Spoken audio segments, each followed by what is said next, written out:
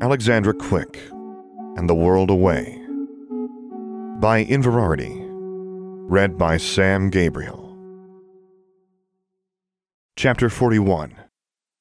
Keeper of Secrets. Alexandra and Drusilla did not walk back across the river. Instead, Drusilla took them to the park next to the submarine base. From higher ground, Alexandra looked down at the river and asked, "Are you going to conjure another fog bank?" "At this time of day it would look too unnatural. We're going to apparate." Alexandra frowned. "If we can apparate, why didn't we do that to begin with?" "I didn't want to alert the Aurors when we went into town," Drusilla said. "They know when we're apparating?" Alexandra asked. "I've heard of anti-apparition wards, but I didn't know they could detect someone apparating." "They can't, but they can detect when I poke a hole through the anti-apparition ward over the river." Drusilla wove her wand in a complicated gesture Alexandra was unfamiliar with, muttering some phrases that sounded more Greek than Latin. "Teach me that," Alexandra pleaded. "When you've finished the Essential Elements series and are handling basic enchantments adequately." Drusilla stabbed her wand into the air in front of her, and Alexandra felt a burst of pressure in her ears, accompanying the purple flash around Drusilla's wand. "Fly, Charlie," Alexandra said. Charlie took off as Drusilla took Alexandra by the arm. They apparated, and Alexandra felt only a moment's disorientation. They were back in front of the white-gabled house. "Won't they, find you or something?" Alexandra asked. "If they can find us. Your aunt would do worse if she found us." "I don't really understand why," Alexandra said. "How long have you and Lucilla been avoiding the Office of Special Inquisitions?" Drusilla gave her an odd look Alexandra couldn't decipher. "Almost 2 years. I'm surprised Diana Grimm let you go so easily." "I think she might not have been here officially." Diana Grimm was always cagey and hard to read, but this visit had been more confusing than usual. "Don't believe she's taking a personal interest in you because she's your aunt," Drusilla said. "No Special Inquisitor is anything but an instrument of the Confederation." Lucilla came home late that night. Alexandra heard her enter as she lay in bed reading Tarsusi's Catabasis and Anabasis. With blurry eyes, she glanced at the clock and saw that it was past the witching hour.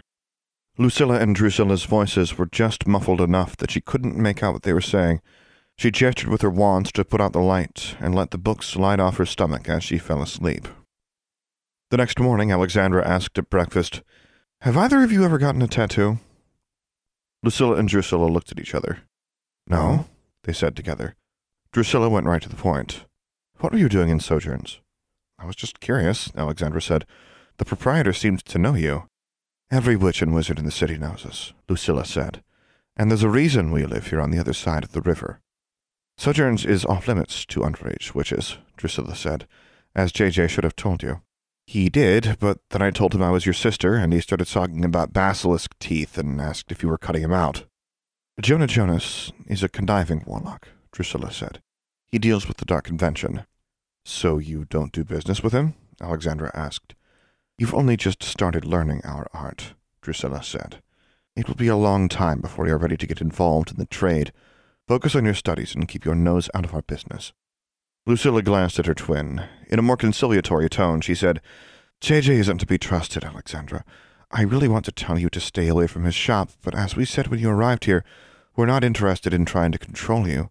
I don't blame you for venturing into Sojourns out of curiosity, but there's nothing there he can sell you legally, and you don't want anything he has to offer." "Okay." Alexandra was not entirely convinced. She could tell by their expressions that Lucilla and Drusilla knew she wasn't convinced, but she had only walked into Sojourns out of curiosity, and she didn't know that there was anything there she actually wanted. However, she did not miss the fact that her sisters had not actually answered her question. Eventually, Lucilla and Drusilla let Alexandra work on something besides brooms. They started with small items like lamps and tea kettles, a pair of enchanted bed knobs, and a card box. Alexandra found even these trivial items required a great deal of research in the library, finding exactly which charm was used to accomplish which effect. One day she found a pair of very old-fashioned roller skates sitting on the workbench where Lucilla and Drusilla usually left things to be repaired. Alexandra puzzled over these as she found no charms on them, and they appeared to be of Muggle manufacture. After spending an hour trying to figure out what needed to be done with them, she put them on and tried skating up and down the tiny hallway in the basement. 2 of the wheels barely turned, one of the laces was broken, and the stitching was coming loose so they weren't very comfortable. Alexandra found some whale oil in the rack of alchemical supplies she'd finally been permitted to open and lubricated the wheels. She repaired the stitches with a mending charm that Granny Monkey had taught her, but the laces she had to weave almost by hand. There was no magical spinning wheel at the workshop. When Lucilla and Drusilla returned that evening, Alexandra presented the skates to them, feeling defeated. If this was a puzzle, I failed. I didn't find what I was supposed to fix. Lucilla smiled. But you did. She put her hand into one of the skates, like a child who'd gotten confused about which limb's shoes belonged on. She slapped the wheels with her other hand and laughed with pleasure at the sound they made spinning. Do muggles really travel this way? It's so quaint. Kind of, Alexandra said, but mostly just for recreation, and those are, really old. I had a pair when I was little that were newer than those. Lucilla put the skate down next to its mate. Well, these aren't magical. I found them in a shop in town and thought they were adorable. Alexandra said, You're having me mend skates? Might as well teach me cobbling. Drusilla, who had also been smiling with her sister, abruptly turned cold. Don't be vulgar. What? Alexandra was confused by her abrupt change in mood. I told you, we do not employ house elves, Drusilla said angrily, and we do not employ their crafts. Alexandra shook her head. I don't... Look, I'm still learning this stuff. What's the big deal with cobbling? Lucilla sighed. I'm sorry, we do forget sometimes that you did not grow up in the wizarding world. Cobbling is reserved for elves. Alexandra gestured at the skates. Is what I just did considered cobbling? I mean magical cobbling. I would never have given you magical skates, if such things exist, to repair. Only elves do that. What's so special about footwear that only elves can enchant them? It's not that wizards can't enchant footwear. It's just not done. Like a taboo? Alexandra asked. Something like that. An elf who sees magical shoes made by someone other than an elf won't be very offended, and they can tell somehow. Alexandra frowned. Since when do wizards care about offending elves? I mean, most wizards don't seem to. That is true, Drusilla said, but it has something to do with the compact between elves and wizards. When they were bound in service to our kind, we made certain agreements that even wizards violate at their peril. Like not enchanting boots? Alexandra found this baffling. Drusilla sighed. It was a very long time ago, and frankly, I think we should break that terrible compact anyway, but yes, we don't enchant boots. Anyone who wants magical boots repaired should find an elf to do it, and they needn't darken our doorstep. Sounds like you agree with Aspew. Alexandra had been introduced to the American Society for the Promotion of Elfish Welfare by David in 6th grade. I suppose I do, Drusilla said. They're quite popular here in New England. But, Alexandra said, I have 2 pairs of magical boots. Does that mean they were both enchanted by elves? Almost certainly, Lucilla said, unless they were enchanted by dark wizards. Alexandra said. Lucilla raised an eyebrow. Well, I got 1 pair from a hag, and it was kind of smuggled by the Dark Convention. I mean, I don't know where they came from originally, and I've worn them around elves before, so they must be kosher. I don't know what that means, but let us see them, Drusilla said. Alexandra brought her 2 pairs of magical boots downstairs, the waterproof boots that had been a gift from Beatrice Hawthorne, and the 7-league boots she'd taken from the hag and the Goody Pruitt warehouse. Lucilla and Drusilla passed them back and forth.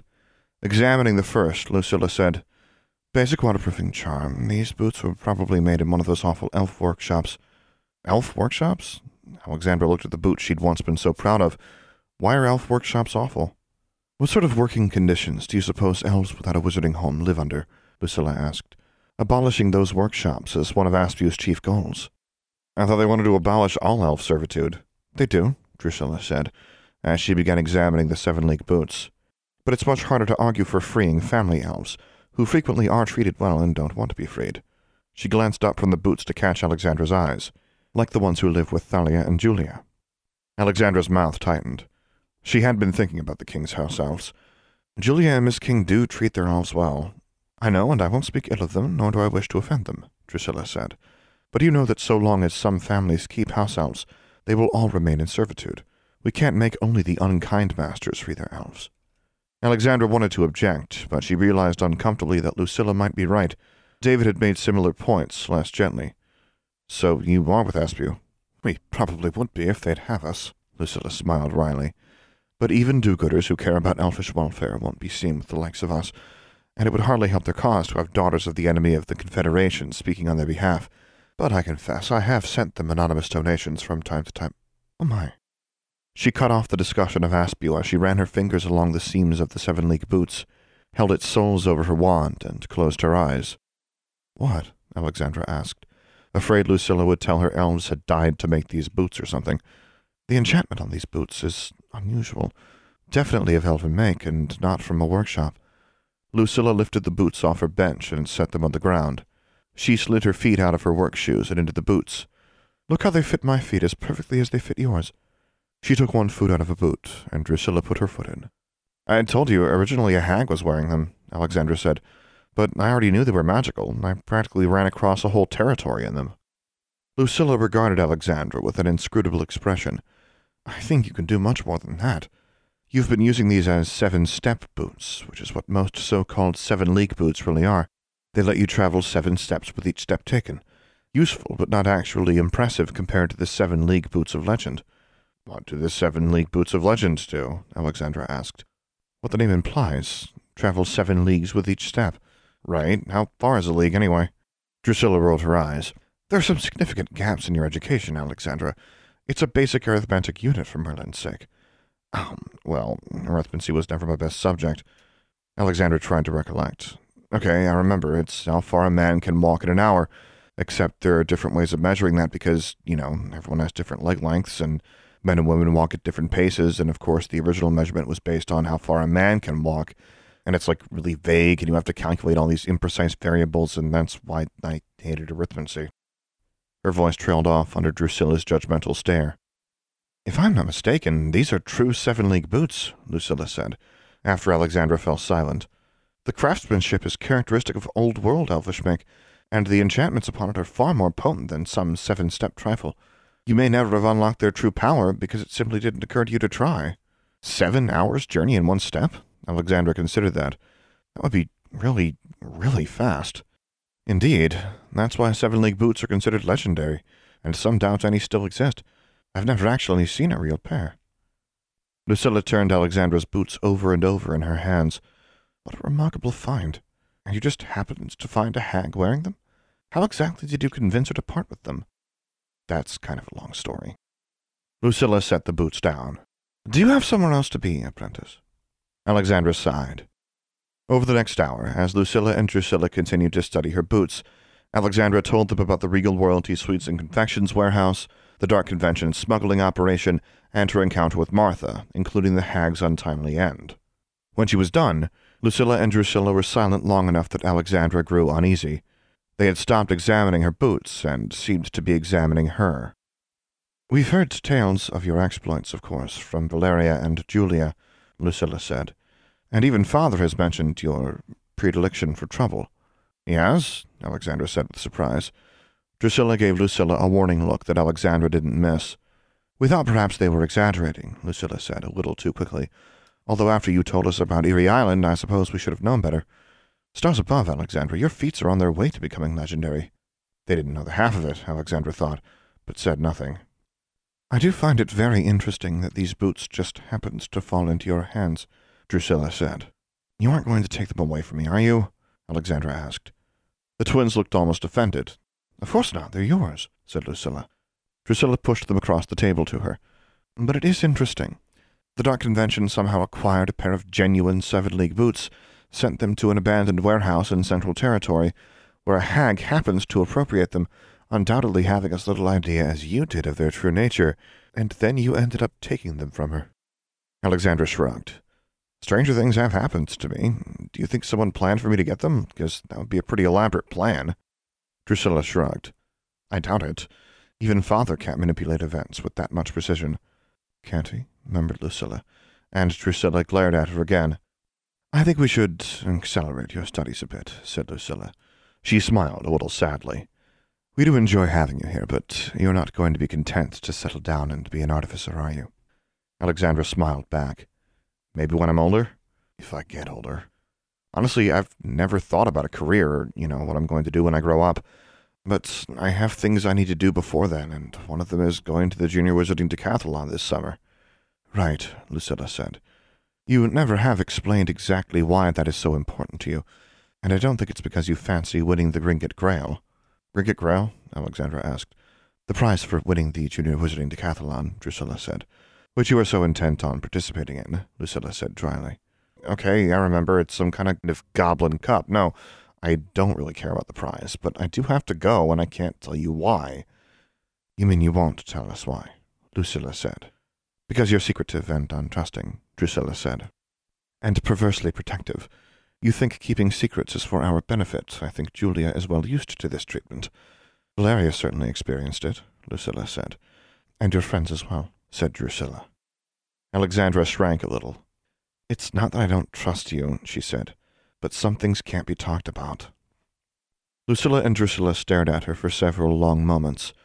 Then Lucilla said, Father made you his secret keeper when you were an infant to protect the Thorn Circle, and that was a terrible burden to put on a babe. It's not like I could object, Alexandra said. I don't even remember it. Obviously not, Lucilla said, but I think it left more of a mark on you than either of you knows. You are a keeper of secrets to this day, Alexandra. Alexandra folded her arms. Then she said, Wait a minute, how do you know about me being a secret keeper? She stared at her older sisters. Did he tell you? Lucilla and Drusilla looked at each other and back at her. He didn't have to, Lucilla said. We were there, said Drusilla. End of chapter 41. For the full text of this and other stories, as well as news and updates about Alexandra Quick, visit Inverarity.livejournal.com. For more information about this podcast, visit samgabrielvo.com/Alexandra Quick. I am also easy to find on the Alexandra Quick subreddit and Discord server, where you can hear me record episodes live. Troublesome, composed by Dr. James Benighoff. Charmbridge, composed and performed by Tyler Parsons. If you have enjoyed this podcast, please take a moment to leave a review on iTunes or whichever podcast service you prefer. And finally, as always, thank you for listening.